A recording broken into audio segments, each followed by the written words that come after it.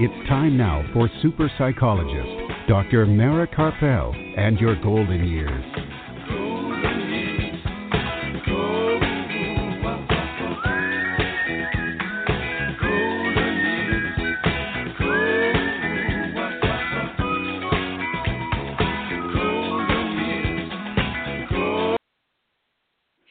Good evening and welcome to Dr. Mara Karpel and your golden years this evening and every Sunday evening at 5 p.m. Central Time, and that's 6 p.m. Eastern Time, right here on blogtalkradio.com and on drmarakarpel.com.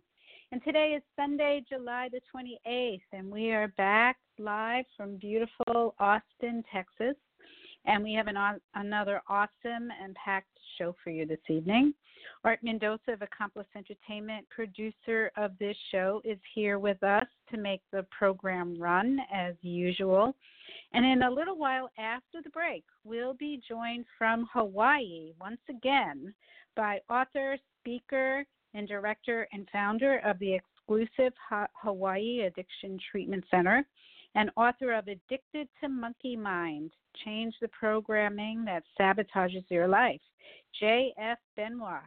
And this time, J.F. joins us to talk a little bit about PTSD and how monkey mind affects that and some treatment for that. So I think that's really an important topic. And I work a lot with veterans who have PTSD, so I'm really, really interested in this discussion. And then later in the program, musician Brett Marshall will join us once again from South Padre Island, Texas. Also, later in the program, we'll be listening to the second interview that I did when I was at the border a few weeks ago in the Brownsville bus terminal with Team Brownsville. And I met with Sergio Cordova to talk about what's happening on the border. And in this interview, I actually interviewed one of the asylum seekers who Sergio has sponsored so that he could stay in the United States after his release from the detention center. And so it's an interesting interview, and Sergio translated for us. Also, along the way, I'll give another sneak peek into my book, The Passionate Life, Creating Vitality and Joy at Any Age. And this evening, I'm going to talk about detoxing from the critics. And throughout this evening's program, we will have time to take your questions. So if you have any questions or comments for me or for my guests, please feel free to give a call. The toll-free number is 855-345-4720. That's 855-345-4720. Or you can email your questions to me, and I will read them on the air to my guests. And my email address is drmara, that's D-R-M-A-R-A, at drmarakarpel.com, drmarakarpel.com. And just keep in mind that if you have questions for my guests, to call or email while they're on the air so they can answer them. Now, the pre-recorded interview on the border, obviously, they won't be able to take questions because that was pre-recorded. And you'll be able to hear this evening's program again by going to my website later this evening, and the link to the podcast will be posted along with any of the website links given by my guests. And you can also hear the podcast as soon as 5 minutes after the show ends by going directly to Blog Talk Radio, BLOG, talkradio.com/yourgoldenyears. And for information from previous programs, to read my blogs that have posted in publications like Thrive Global and Huffington Post and a few others, watch videos of interviews that I've done with the guests who were live in the studio, as well as a few other videos that I made, and to listen to some interviews that were on other shows where I was interviewed. All of that is at my website, along with information about my book, and that is drmarakarpel.com. And you can also hear all of the previous programs that we've done here with Blog Talk Radio over the past 5.5 years by going to blogtalkradio.com/yourgoldenyears. And be sure to follow me on Facebook, because if you follow me on Facebook, you will find out about upcoming events, what shows coming up next.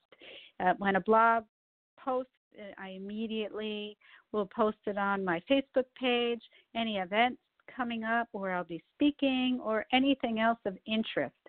So my Facebook page is Dr. Mara Karpel, Your Golden Years. And if this is the first time that you're tuning in, I'm a licensed psychologist from New York City, and I practice here in Austin and occasionally in the Rio Grande Valley of Texas.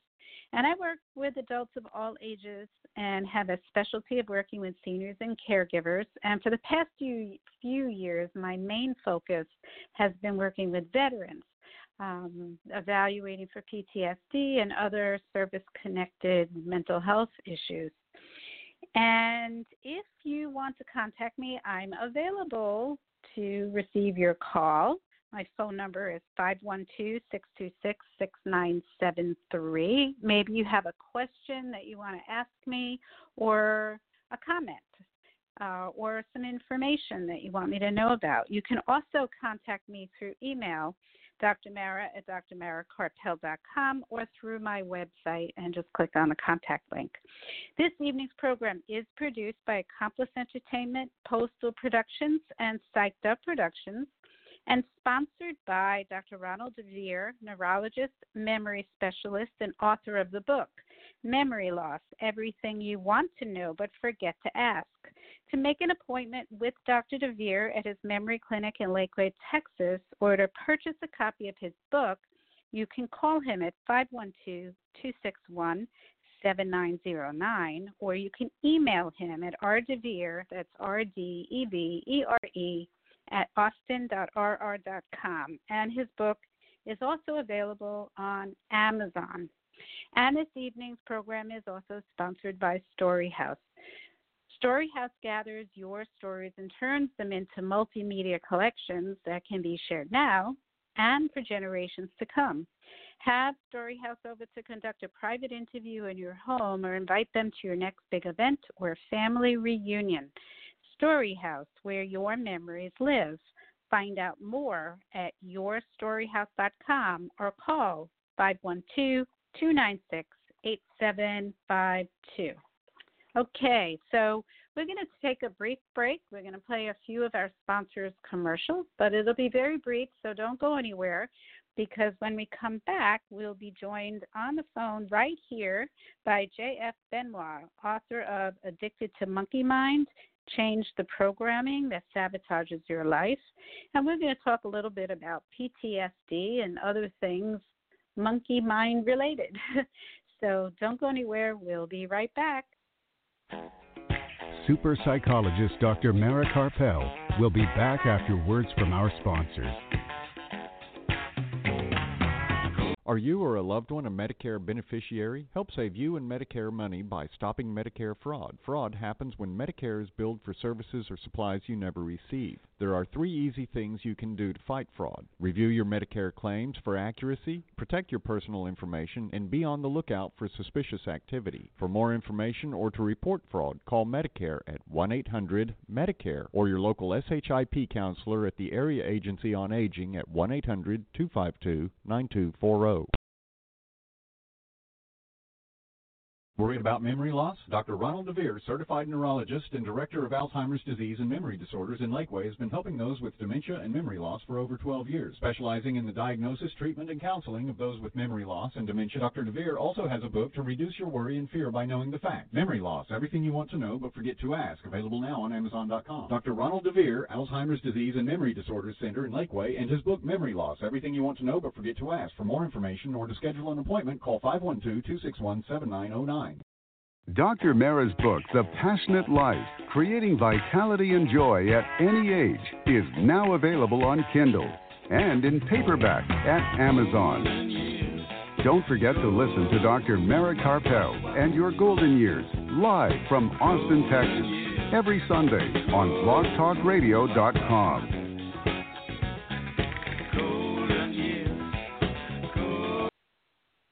All right, and we are back. If you're just joining us, this is Dr. Mara Karpel and Your Golden Years right here on blogtalkradio.com and on drmarakarpel.com. And now joining us on the phone from beautiful Hawaii, once again, we have J.F. Benoist, who is the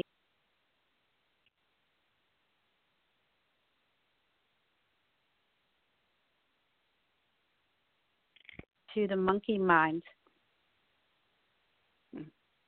Oh, I don't know where I went there, but author of the book, Addicted to the Monkey Mind, Change the Programming That Sabotages Your Life.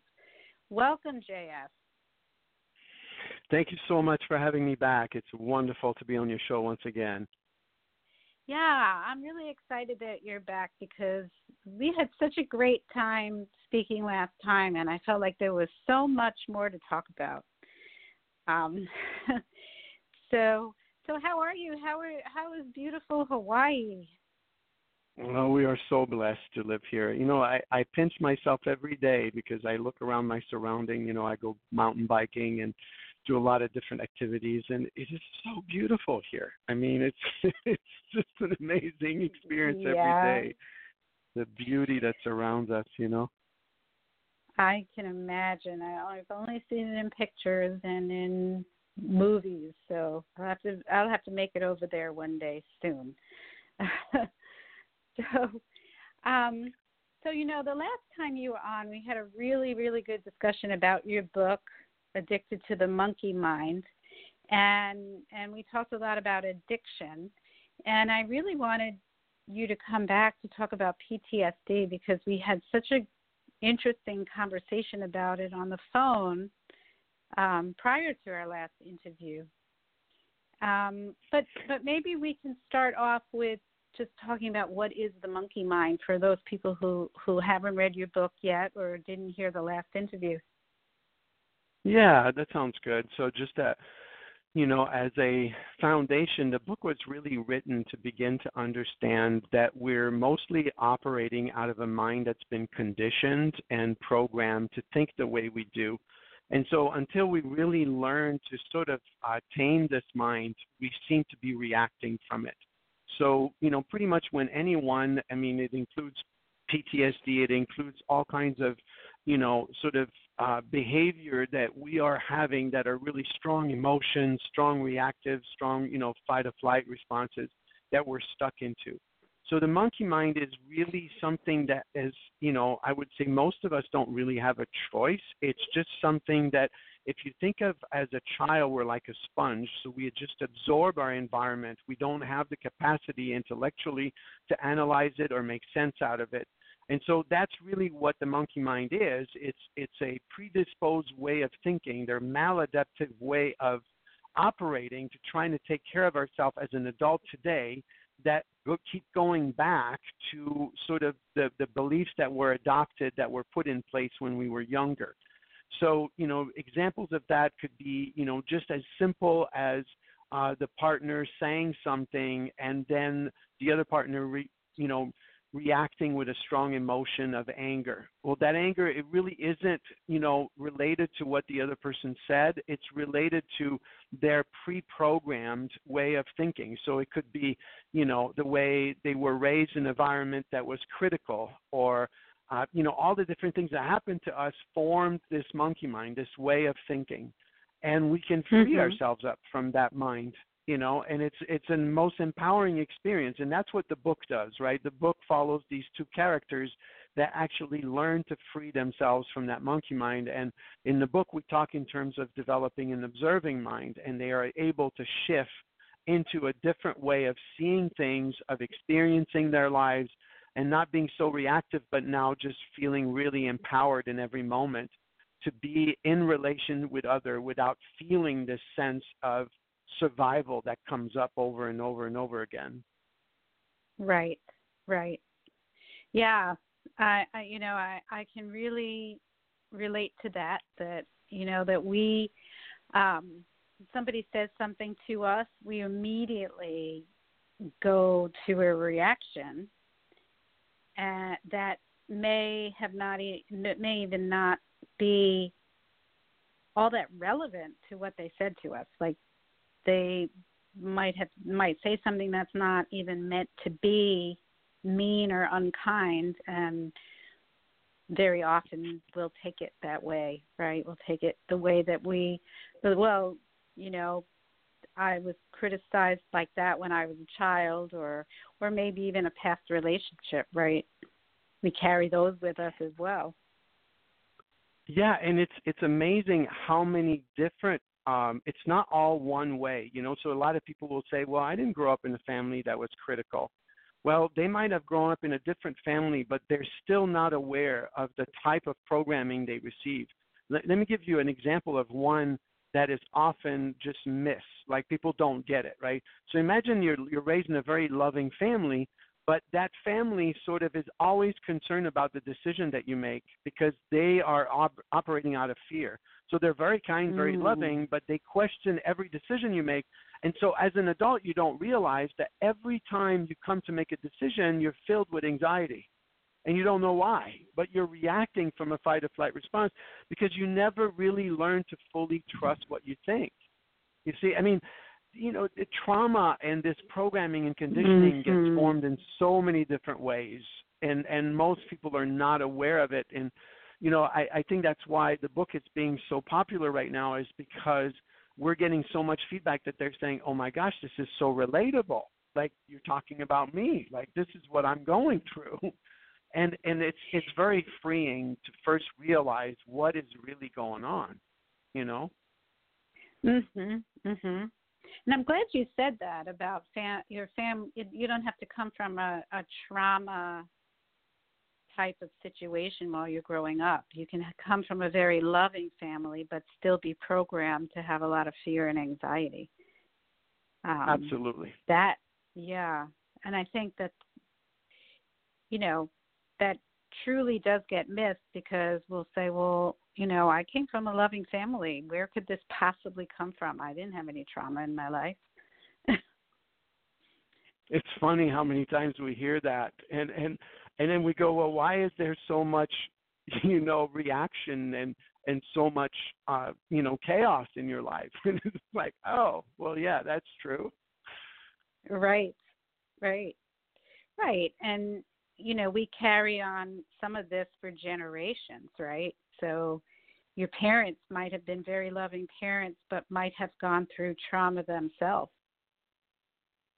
Absolutely. And so much, so much of this is unconscious, right? It's not, It really, until we make it conscious, it really is not clear to us.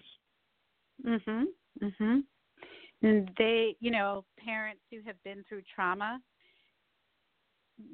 but are very loving parents themselves, are likely to spend most of their child raising years trying to protect you from trauma. And that's the constant message, to be careful because I don't want this to happen to you. Makes perfect sense, doesn't it? Yeah. So then you kind of learn that same fear as if you had been through the trauma. Right, and the parents don't realize that part of what's being transferred is the child learns to not trust themselves. So they're in a constant state of doubt about what they think or even about taking a risk in life, which is not conducive to healthy thinking, right? If you're constantly doubting yourself, my gosh, that produces a lot of anxiety. Right. Yeah, there's been a lot of research on the children of Holocaust survivors. And it's as if the children themselves have been through a trauma. Right. A lot of their reactions are pretty similar to someone with PTSD. Yeah, and a lot of it, this is not logical. That's the important thing to understand. It's more like we have to remember that, The cliche saying is that 70% of communication is nonverbal, but it's not just a cliche. This is something that's actually true, which is what the information that gets transferred at a nervous system level, at a body level, and even more when you were children, right? So the parents walks in the room, they carry all of their trauma with them, and whether they like it or not, if they're not really fully conscious, they get to transfer all of that energetically. So, and that begins to form patterns of thoughts eventually as the child grows up to be an adult. Right. So now how can we undo, especially if we've been through our own trauma and have PTSD, or even carry the trauma of our parents, and have sort of vicarious trauma? How do we undo that? Yeah, that's a wonderful question, and I'm really glad that we're talking specifically about PTSD today, because I think there is some misunderstanding about it. Okay, so I know a lot of people think that in order to have PTSD, for example, you had to go through something extremely traumatic. Well, we're beginning to see that might not be the case, right? So if we look at the most layman's term definition of PTSD, it would be this. It's the inability to shake off a negative cognition. So what that really means is my mind is caught in a pattern of thought that keeps repeating itself over and over and over, that produces, right, this immense amount of anxiety that then prevents me from functioning. Okay? So how many of us can think, and to a certain level, that we're caught in different levels of PTSD? So imagine somebody could have financial issues and they're caught in it, and maybe this goes on for years. So they might be different levels. It's no different, though, than somebody who's been to the Vietnam War. It's still the same principle. So we have to look first through the lens of, so, and it does go back to this monkey mind, which is that the monkey mind has a good intention. It's to protect myself from having more trauma occur or more disaster happen. But the strategy of this monkey mind is actually rooted in influence by the events that it went through and by the way we were raised. And so it really isn't the most efficient, way of thinking that can get me out of it. So it's kind of like, Einstein said, the most profound thing, you can't solve the problem from the same mindset that created it, right? So that's a little bit of what's unfolding there, right? So imagine that if we can first establish, okay, that it's not our fault. First of all, we have to bring a lot of compassion to PTSD. So I would say one of the first ingredients is to start to have more of an attitude of blessing. So it's just like of welcoming the experience itself. And that is one thing that I think is oftentimes not taught for most people with PTSD is think of the mindset that a person has around anxiety is let's get rid of it, right? Let's move away from it, right? Right. Now, here's the other part that's really important. So we know as therapists that one of the important steps to take is we understand that we have to look at the pathology of it. We have to be able to go back and revisit those experiences, and somehow the real solution is to be able to navigate it, but this time in the present moment, here and now, to create a different outcome. That's ultimately what will actually change the pattern of thought, okay, is to be in my adult self and be able to see that I am this person who's different now than when this has occurred, okay? And in that place, I can actually create a different belief, right? But here's the thing. Before we can get there, there's something extremely important that oftentimes is a link to be able to build the strength to get there that is missed. And the first step that we worked with PTSD is what we call building resiliency. Does that make sense? Okay. So what I mean by that is imagine someone with PTSD is like a car with no gasoline in it. And you're asking the car to suddenly move forward and maybe even start doing some off-road things. It's like, no. It's like there's no car. There's no gasoline in the car. There's not enough resources for this car to function. Okay? So imagine that PTSD is like that. So we can't start going into the trauma until the person is in the current state in the here and now of resiliency.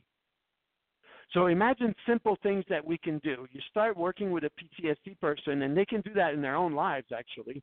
You start thinking about, let's come up with 5 ways in your life that you can think of that you overcame something that initially when it first started you thought you couldn't overcome. And it could be as simple as, I remember the first time I learned how to ride a bike, and I was with my brother or my sister or whatever, and I really thought I kept falling off the bike. I thought I couldn't make it. And then something happened, and I just, and my brother looked at me and said, you know what? Look at you. Look at how strong you are. You've been falling off 20 times, So now I'm bringing back, this is a visceral experience, okay? This is not a positive affirmation now. These are real events that have occurred, and that pattern of thought in that moment actually existed. Does that make sense?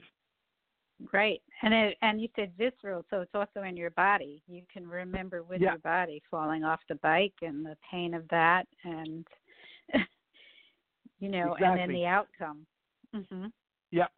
And so now what we're starting to do is we're looking at the here and now, okay? We're looking at the here and now through the lens of times in the past that I have been resilient. And then we can say, okay, so can you see how you actually are resilient, right? You've been able to handle situations that you thought you couldn't handle. Yeah, I can feel that. Now I begin to take ownership of that, okay? Now as we start talking about specific things, so we move into another realm of, so the first step is building resiliency. The second step is building skills. So the skills of, for example, recognizing what is rising up in my body as an experience. Because when my experience of PTSD occurs, oftentimes people don't have the skills to be present with it in their bodies. And so if you keep escaping that moment, you can never resolve it. It's like now you're moving away from your car and you're thinking that that's going to help you fix it, but you can't. Right? So the second step and this is what we teach a lot, that's really, and people get excited, we start teaching skills. One of the skills that's really useful is skills of inquiry. I talk a lot about that in the book. I illustrate it a lot. It's the ability to begin to leave space between the thought that I'm having and the meaning of it, right? Beginning to sort of, and including experiences in the body. So I've noticed that your leg is starting to twitch as you're talking. Oh, I didn't notice that. Okay. So if the leg could speak, what is it trying to say to you right now? It has information in it. Emotions have information in it, right? So now, and if at any point what we have to do with PTSD is regulate the here and now. You see what I mean? So if we're talking about the past, we have to have the skill to be able to come back to the here and now. Because if we over-identify with the past, now we're starting to regress again. We're not really creating change. Yeah, and we get lost in it, and that is why people don't fully recover from PTSD, right? Because they might be doing therapy that just actually, we think we're heading in the right direction, but because we're not really learning self-regulation skill, we're actually sort of recreating the experience in itself. Right. I'm glad you said that. It's very exciting. So many, but so many of the vets that I see, they go through a type of treatment where they talk about what happened over and over and over again. I guess the goal is to desensitize themselves to it, but they're not given those skills like you just said of bringing themselves back to the present, and sometimes they get worse because they because they get lost in it and they're just re-experiencing it in the present. Absolutely. And this I see a lot. Even it exists even with addiction, right, to drugs and alcohol and all kinds of things. It's the same principle, meaning, and by the way, we're not saying that this is not a step that's necessary. We have to actually have the capacity to go back and be able to navigate it. So imagine the third step, right? So what I'm suggesting is the first step is actually to be able to build the resiliency in the body in the here and now, see how strong I actually am. The second is to build the skills of inquiry and self-regulation, come back to the body, use breath, do those different things. And then the third one is what actually those therapists are doing, okay? But if you don't have the first two steps, you're actually making it extremely challenging for them, because it's more sort of re-entering the same pattern of thought without having any equipment to now navigate it to the here and now. Because the here and now is where I have the ability to actually see accurately what is true now, what is true in this moment. Mm-hmm. And that's very different than my trauma, right? Because my trauma is being superimposed on the here and now. It's not really here, right? The majority of what happens that stress people out, they're just projecting something from the past into the present moment. Right. It just feels like it's here all the time. And it does. It's amazing how the brain has this ability to fool us, right? It becomes real as if it was in the here and now, but it isn't, you know? Right. So I think it's important to, for most people, I say start with a lot of love and compassion. A lot of love and compassion. And what I mean by that is, you know, love is the strongest qualities that we all possess. Because when we and love is based on acceptance of what is, right? So the first thing to know is, in order for me to build this acceptance that I have PTSD, not reject it, not run away from it, I can't be afraid of it, right? And if you look at it, that's what happens for most people with PTSD. They have anxiety and they're afraid of their own anxiety. Well, as long as you stay in anxiety in the here and now, you're not going to be able to get out of it. Right. And anxiety causes people to avoid, right? And when you avoid, then the anxiety gets worse. And that's one of the most important realization of the conditioning we all suffer from, is that we have been taught that anything that's uncomfortable, we should avoid it at all costs. So emotions, if you ask people, you know, what emotions do you want? They'll say, I want happy. Okay, well, if you repress your anger, do you get happy? No, you don't. Right. You have an experience of repressed emotions. So all experiences in the body have to be honored if you want happy. You know, I don't know. I think you know about Brené Brown. The one of the pieces of research that she found is that she started researching people who were truly happy, right? And she wanted to find out what was the difference between somebody who's able to be consistently centered and not in a state of anxiety, but actually present and happy. And what she found is that they all had the same view of life, which was that all experiences have to be welcome. So they had a high capacity for discomfort. They had a high capacity for, hey, when I'm sad, I'm going to experience sad now. And sad is going to make its way through me. And I'm going to find myself back to being happy again. But in our conditioning, we've been conditioned, right? And it's really awesome how you see that in Addicted to the Monkey Mind, right? You see these two characters and all the other characters that come in, that you see that's epidemic in our society, right? It's like that's what's ruling all of our thinking is that we want to avoid discomfort at all costs, as if that's going to make us happy or take care of ourselves. Right. And that just leads to addiction. It leads to all kinds of crazy behaviors. workaholic, Yep. all kinds of things. Yeah, and we have a professional sports game on air 364 days of the year. That's what I've been told. And some people just like totally, that becomes their life, watching sports, which, sports are healthy, right? But that's taking something healthy to an unhealthy level, just to avoid, right? Eating, we can binge eat, just people binge watch Netflix, right? So things that we typically think of as really not addictions, people become addicted to them to just that, exactly what you just said.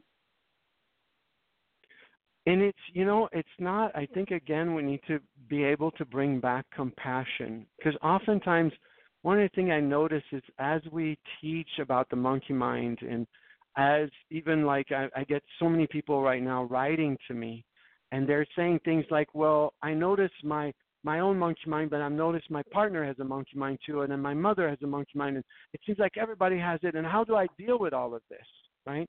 And so here's the thing that's happening is then what the thing that we don't see that we do is we get lost, as if it's not our job to fix other people's monkey mind. It's not our job to change other people, right? And so we get distracted on top of it. So not only are we not conscious that we're avoiding our own discomfort, we now get busy. It's like walking in a living room. I love saying this example, right? You walk in the living room of your house and you're feeling anxious, and you think that if you rearrange the furniture in the living room, somehow that's going to make you feel better. Well, it's not. It's the same as saying, if my partner wasn't, this way or that way, I wouldn't feel so anxious. It's like, well, no, not exactly. Your programming is what makes you feel anxious. It's not your partner. It's not the situation, Right. I think we got to come back to more love. Yeah. I think that part is really hard.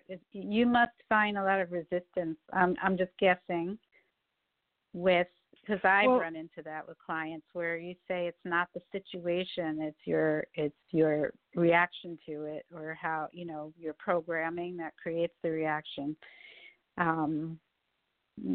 We're also programmed to see everything as caused by external events. Yep.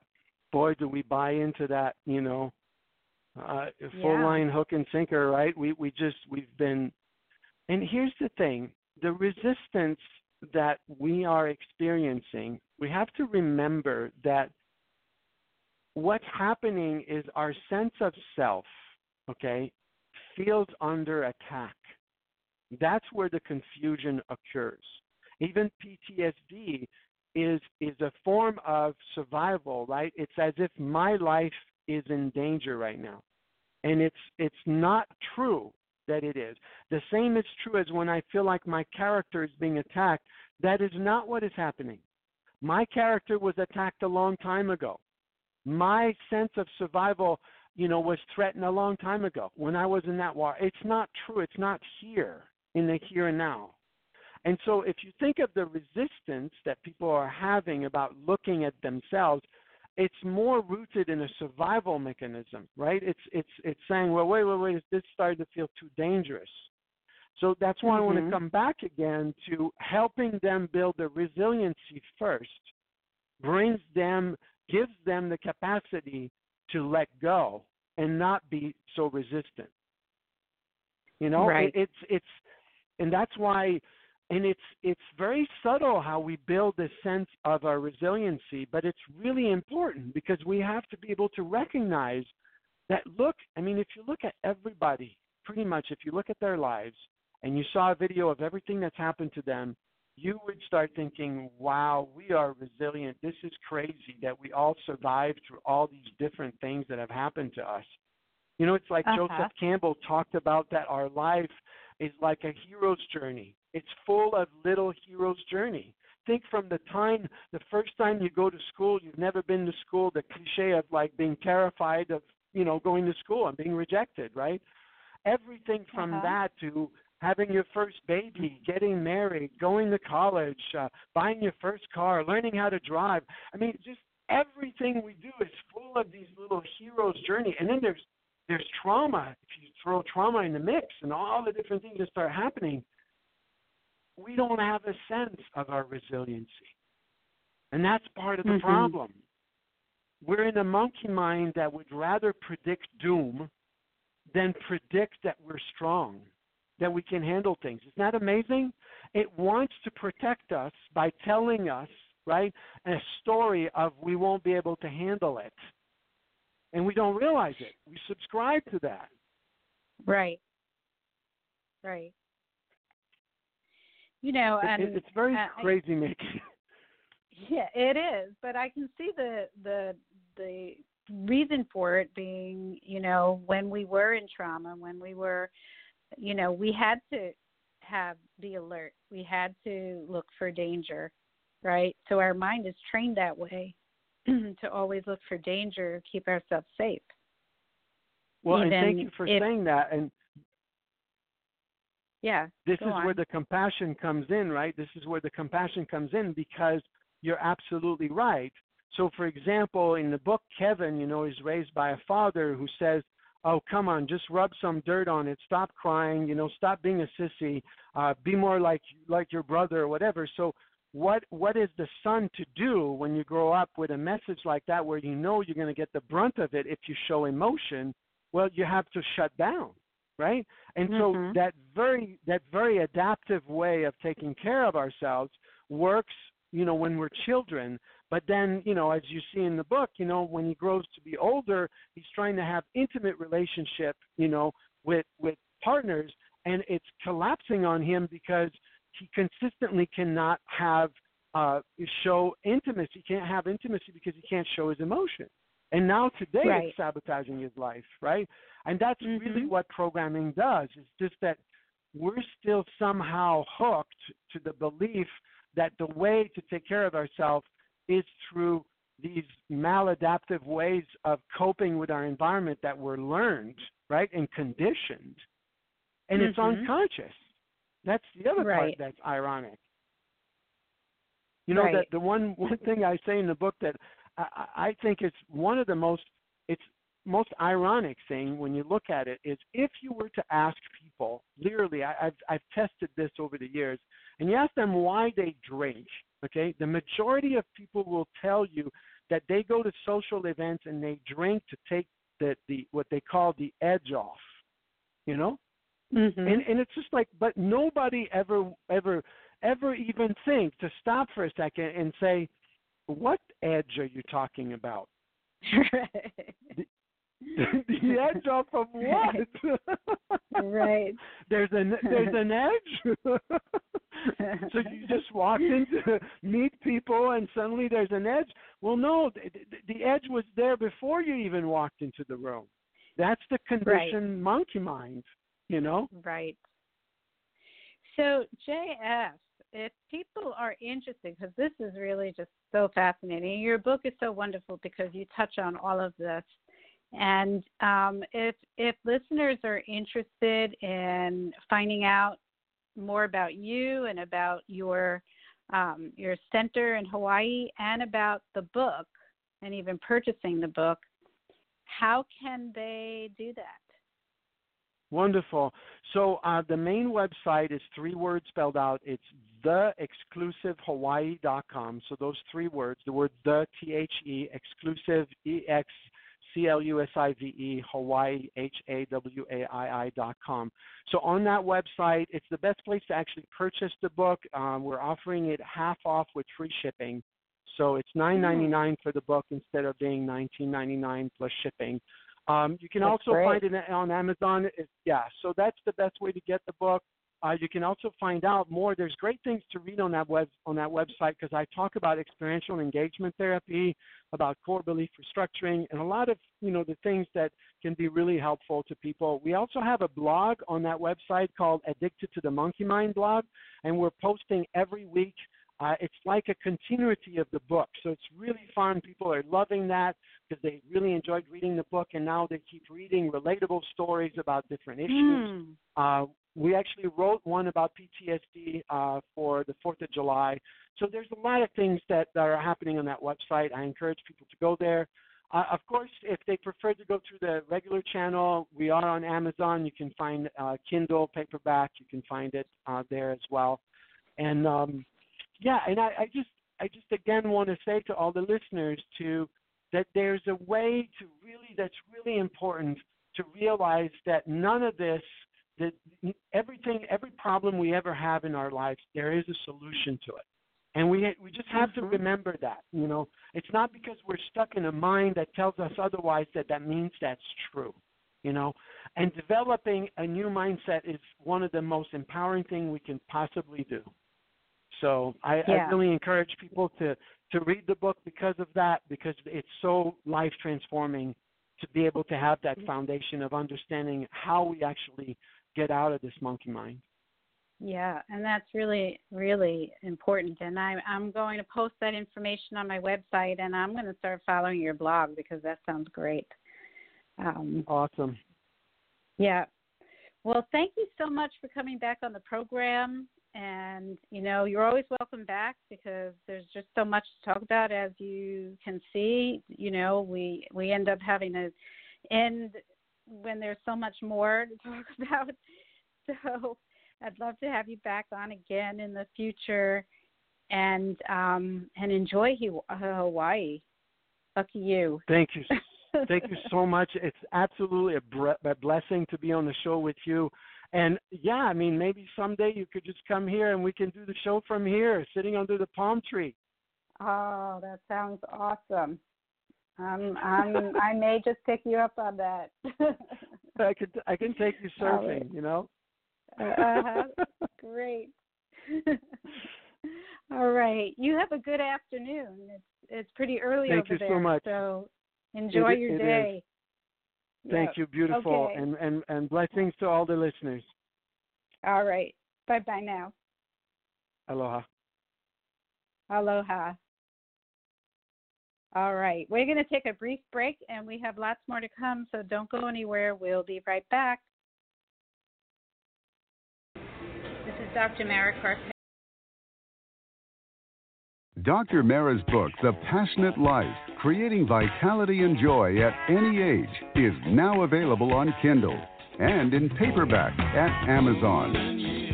Don't forget to listen to Dr. Mara Carpel and Your Golden Years live from Austin, Texas, every Sunday on blogtalkradio.com. Please visit us on the web at www.drmaracarpel.com. All right, and we are back. And if you're joining us, this is Dr. Mara Carpel and Your Golden Years right here on blogtalkradio.com and on drmaracarpel.com. And before we go to the interview that I pre-recorded on the border, I said I would talk a little bit about dealing with critics, which now in light of the interview with J.F. Benoist, I have another few points about that. But let me just quickly fill you in on the news. I was interviewed by Carrie Hummingbird on Wednesday on her Zoom radio show. So it's a video and audio. Again, another one of those. It's called Soul Nectar. It was so much fun.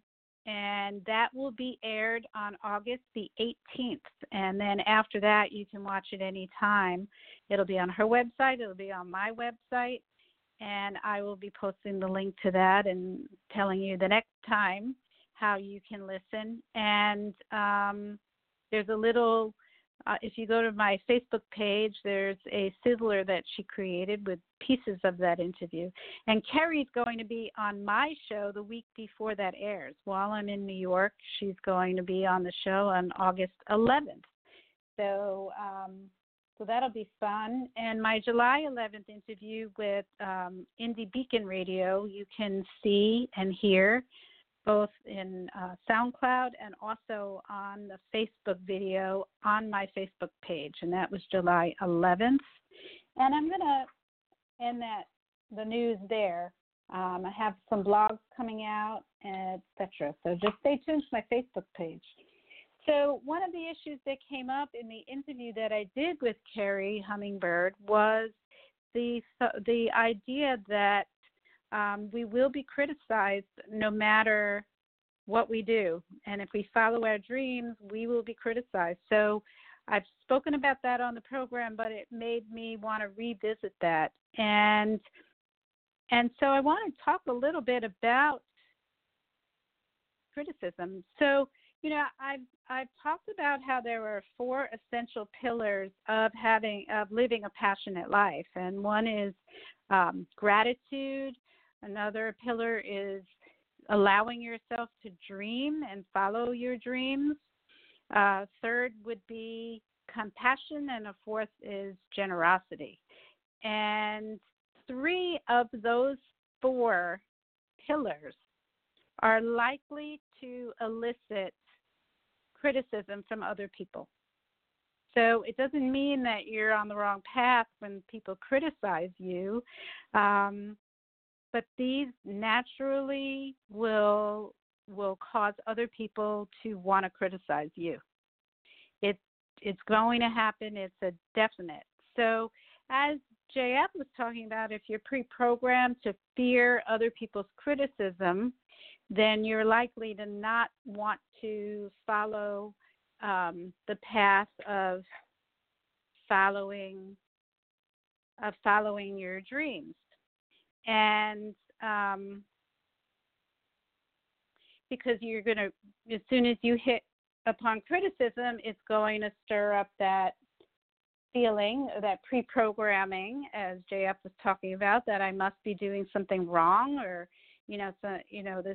I'm a bad person. Whatever it is that you have learned about criticism from your past is going to be stirred up by that. So you're going to stop as soon as you criticize, and you're not going to follow a passionate life. You're not going to follow your dreams or allow yourself to dream even. You're not going to show compassion. You're not going to show generosity, because all three of these paths will lead to criticism, and your fear of criticism from pre-programming is going to stop you. People will criticize you when you allow yourself to dream, because those people who are pre-programmed, to use J.F. Benoist's, terminology, that you must grow up, and when you become an adult, you must have a mature way of thinking, and that a mature way of thinking means that you no longer dream. That dreams are for children and not for adults. And so their pre-programming, their belief, is then projected onto you when you start to have dreams and you talk about them, and this is something that I want to do with my life. They're going to react, and your reaction to their reaction is based on your pre-programming. So if you feel like I must not be criticized by other people, it's going to cause you to shut down or become really angry, or want to retaliate, or feel really upset, feel really put down. So having that awareness is really important, that this is not about you. This is not even real. So it's really okay to, if you want to have a passionate life, it's actually really necessary to allow yourself to dream. And where is it written that dreaming is not for adults? Okay, so as an adult, you want to be responsible, but dreaming and following a dream does not mean that you're not being responsible. There are many very successful people who we read about, we read their books, we watch them on television, we wish that we were them. They're so successful, and we see them as very responsible people, but they were people who followed their dream, and that's why we're reading about them or watching them on television. So they're not mutually exclusive things. Following a dream and being responsible are not opposite, so you can be both. If you open your heart to other people, if you feel compassion and then act on that with generosity, which is the two more pillars, very important aspects of living a passionate life, then you are going to run into people who will not share in that generosity or compassion and will put you down for it, will criticize you for it. And that's what we see a lot today going on. There are people who are very compassionate and generous and helping people who other people feel that you shouldn't be helping them. What about these people? You should be helping these people instead, rather than the mindset of understanding, because they have been pre-programmed, perhaps that our hearts are very limited in their capacity, or that we live in a very scarce world, that there's only enough room in our heart and there's only enough resources to be able to help a certain limited number of people, and so we need to pick and choose who we help, and the other people forget about them. But that's really their own programming. That's their own belief. And the reality is that our hearts are really infinite in our ability to feel love and compassion. And really, we do have amazing amounts of resources to be helping a lot of people, all different people. So helping one person doesn't mean that you can't help another person. But people will criticize you when you help or have compassion for people that they don't necessarily agree should be where your focus is. So you will run into criticism. And now, how will you deal with it? How will you deal with that criticism? And again, if you have that mindset that I shouldn't be criticized or it's terrible, then you might stop and just go back to living a life that just is the expectation of what other people have for you. Or you might feel really, start questioning yourself, have a lot of doubt about yourself, feel really sad or feel really angry, and you want to take it out on other people. You want to fight back towards those people, which is really sort of a waste of energy. And it's okay to feel that for a few moments and then recognize and say, that's not really going to get me anywhere. It's kind of taking away from living my life of passion. And we see that on social media, right? We get into these arguments with people. At the end of the day, we look and say, wow, that was such a waste of energy. Where did it get me? Where it got me was feeling bad and getting off the track of living my life of passion. So that I would say would be the first thing to do, and it's one that I'm always working on myself, is to disconnect. Don't pay attention to those people who criticize, and especially on something like social media. Just like, that's their belief, and that's it. Walk away from it. One of the truths that helps you to be able to do that and to not take on the criticism as belonging to you when somebody criticizes you, is understanding that people strike out when they themselves are experiencing their own deep emotional pain. And sometimes people will put you down for what you're doing, for following your dream or following your compassion or, living a passionate life. People will put you down for it. Those people who have a need to put other people down are dealing with their own issues of feeling not good enough, and they believe that by putting somebody else down, then it puts them above you. So it's not true, but that's their belief. And so if you can see that they're coming from their own feeling of inferiority, then you can sort of let it go, maybe even have compassion for them and understanding that that's where it's coming from. Now, that doesn't make their behavior okay, but it helps you to not take it personally. If you've ever read Don Miguel Ruiz's book, The Four Agreements, that's one of the agreements. Don't take anything personally. It's not about you. So nothing others do is because of you. It's because of their own thoughts and their own beliefs. So if you can not take it personally, then you don't attach to it. It doesn't affect your life. And you can keep going on and living a passionate life without worrying about it. And as I said, it doesn't mean that that it's okay. And if you're hanging around with a person that constantly puts you down, you might want to choose to not hang around that person.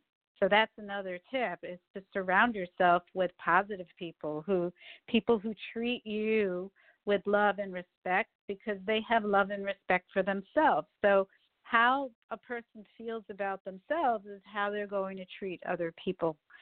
So it's really good to be around people who have love and respect for themselves and treat you with love and respect, not only because it feels good, but because it's actually teaching you, they're modeling for you how to treat yourself with love and respect.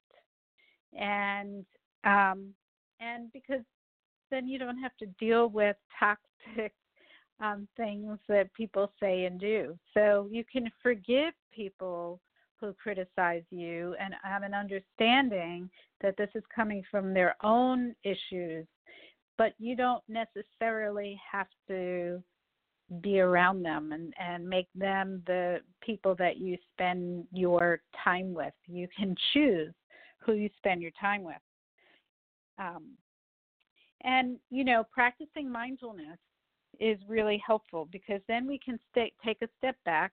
We can learn to slow down our thinking and take a step back and away from the toxic criticism that other people are sending your way.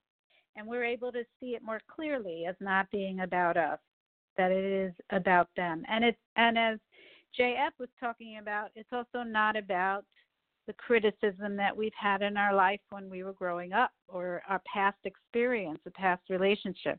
It's none of that.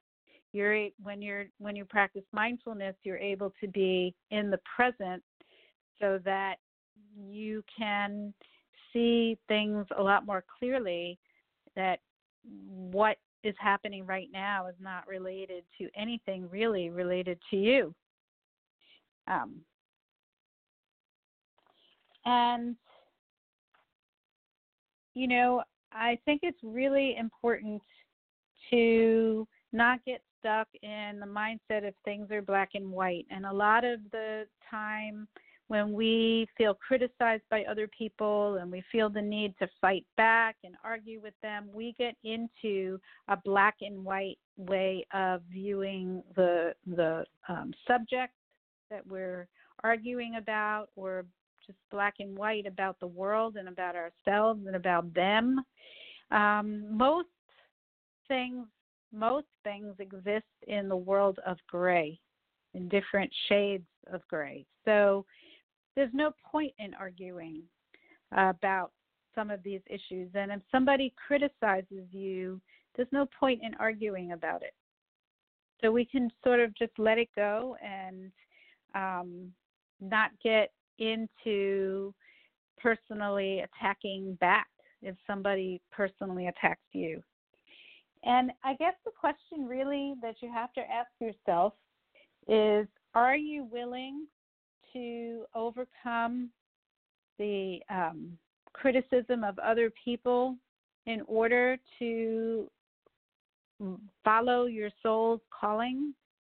Or are you willing to give up your soul's calling, to ignore the calling of your soul of what you're supposed to be doing in order to please other people and avoid, as we were just talking about in the interview, avoid the negative events, which is, in this case, being criticized by other people. So it's a question that you might have to ask yourself every day.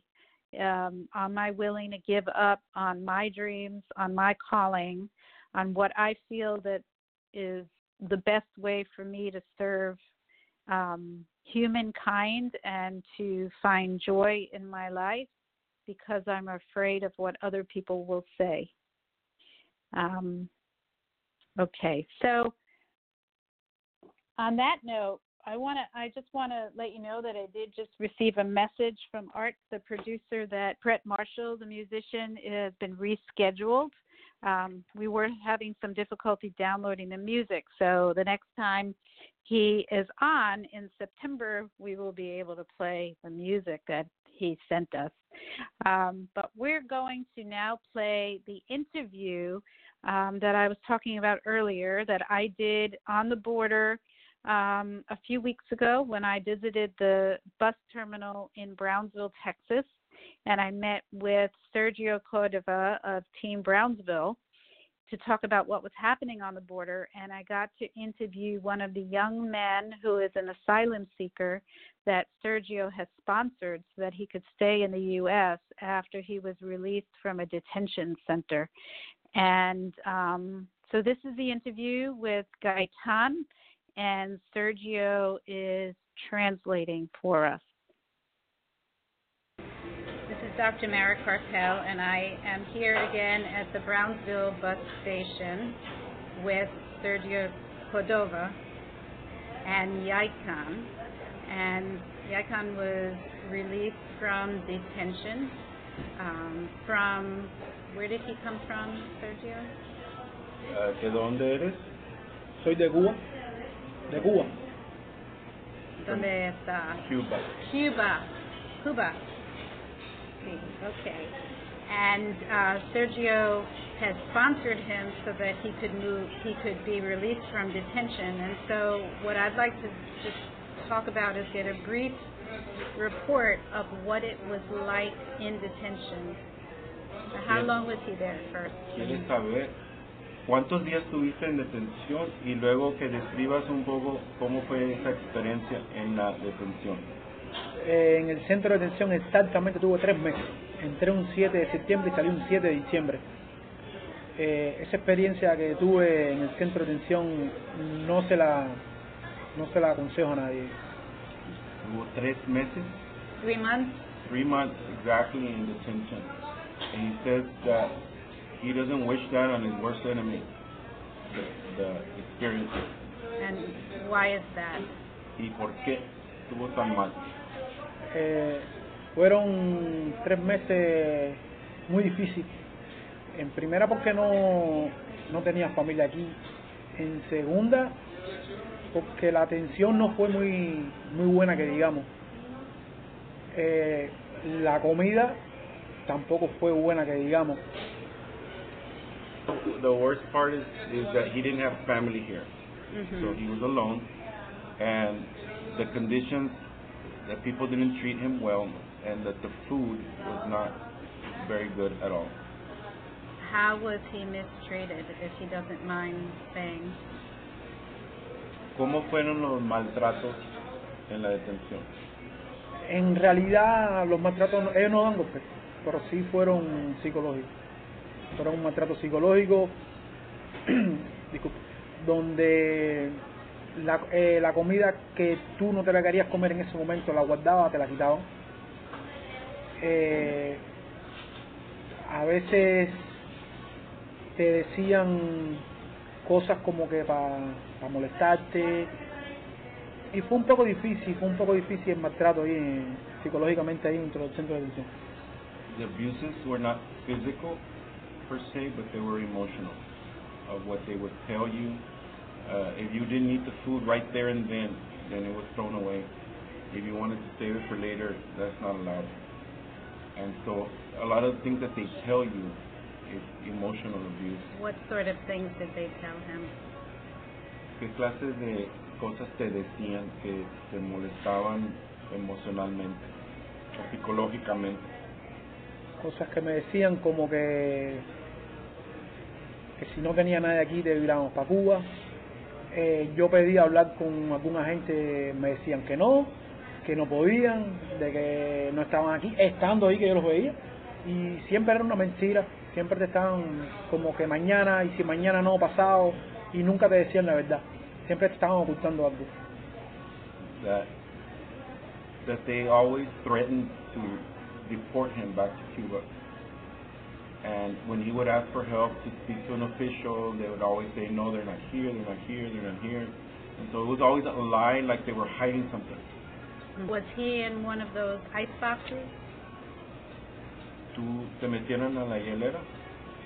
Sí, me metieron a la hielera. ¿Cuántos días? En la hielera tuve 24 horas. It was one whole day, 24 hours. What was that like? ¿Y cómo fue eso? Describe cómo es la hielera.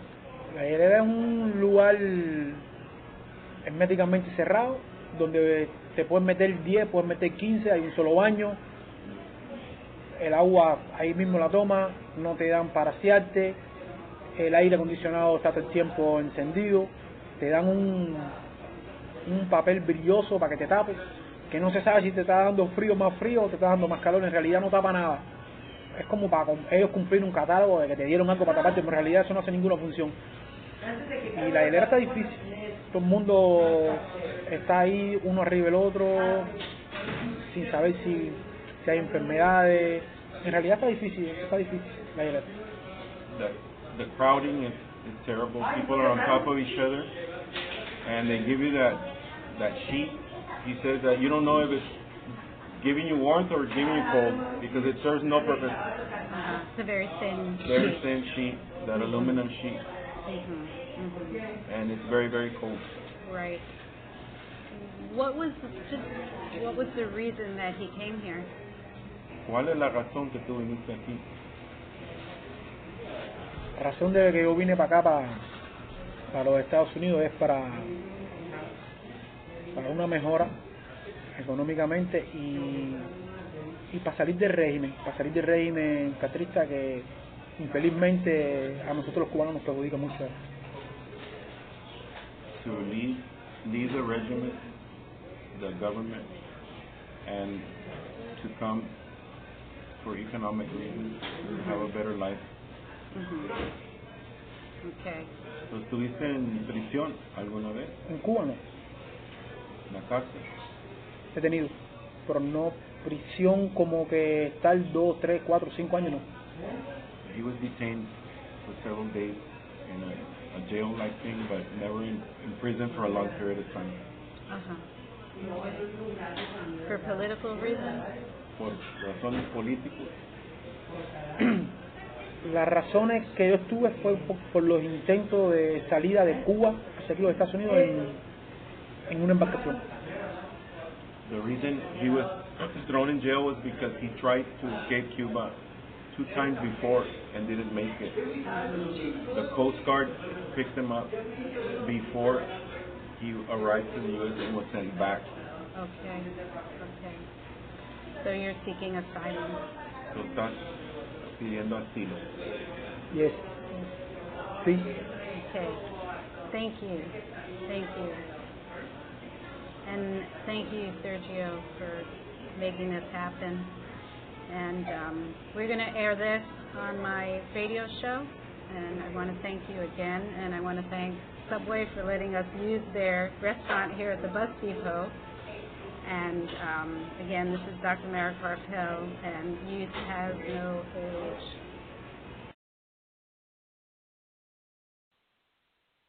All right, so that was the interview that we did with Gaitan.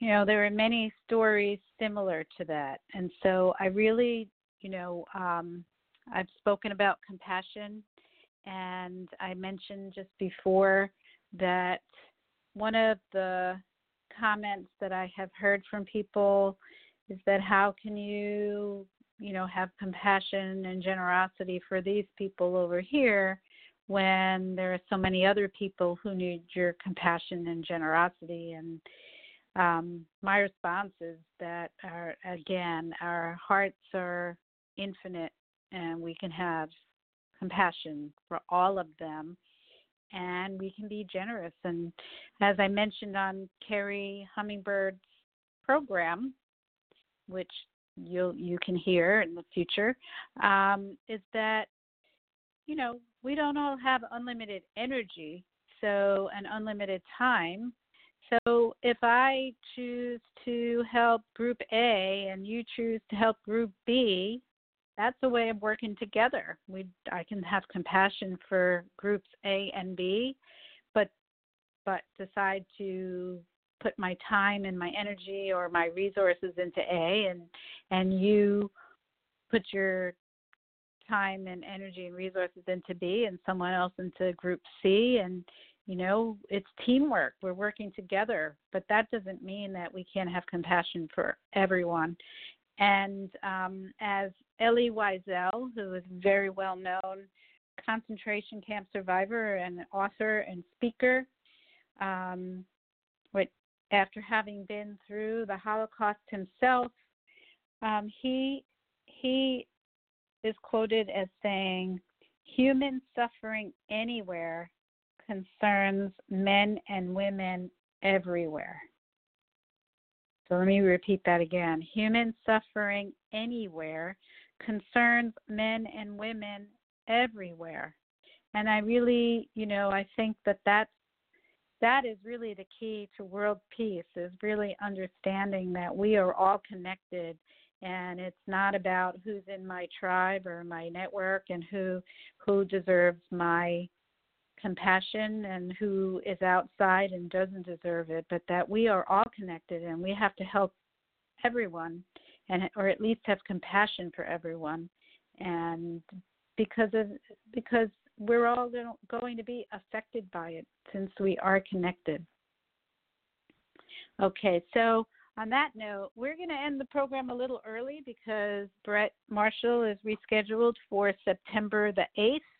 And before I go, I want to let you know what's coming up in the next couple of weeks. So I'm headed to New York for a few weeks, and next Sunday, August 4th, I will have just gotten there. So we're playing an encore of the show with Dr. Michael De Maria, Tailored Moment, and bassist James E. Neal. So we'll be playing that next Sunday, August 4th. And then the following Sunday, August 11th, we have a great program coming live from New York City. I'll be on air from New York, and I'll be joined by Carrie Hummingbird, whose show I was just interviewed on, and she'll be here in Austin. And she's an intuitive healer, the host of the inspirational weekly podcast Soul Nectar Show, and author of the international bestseller that just launched. I just went to the launch party this morning to pick up a copy of the book, The Second Wave, Transcending the Human Drama. So I'm really looking forward to that. And we will also have on that program, Cass Clayton. She's going to be our musician, and she's also going to give us a little bit of longer interview to talk about how she followed her passion into music. And so that'll be a fun show. And if you want to hear tonight's program again and read the information from this program and learn about upcoming shows,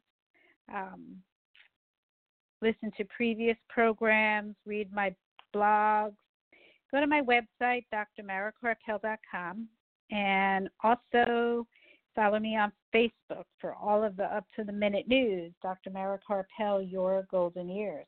So later tonight I'll be posting the links along with the podcast to the program so that you can get all the information that my guests spoke about. And if you want to hear this evening's program in as soon as 5 minutes from now, you can go directly to Blog Talk Radio, BLOG, talkradio.com/Your Golden Years. And this program was produced by Accomplice Entertainment, Postal Productions, and Psyched Up Productions, and sponsored by neurologist and memory specialist Dr. Ronald DeVere and by Storyhouse. And special thanks to my guests, J.F. Benoist, and thank you to Sergio Cordova and Gaitan. And, of course, thank you to Art, and thank you all for listening. Have a peaceful night, an inspiring week. And remember, youth has no age. Good night, everyone.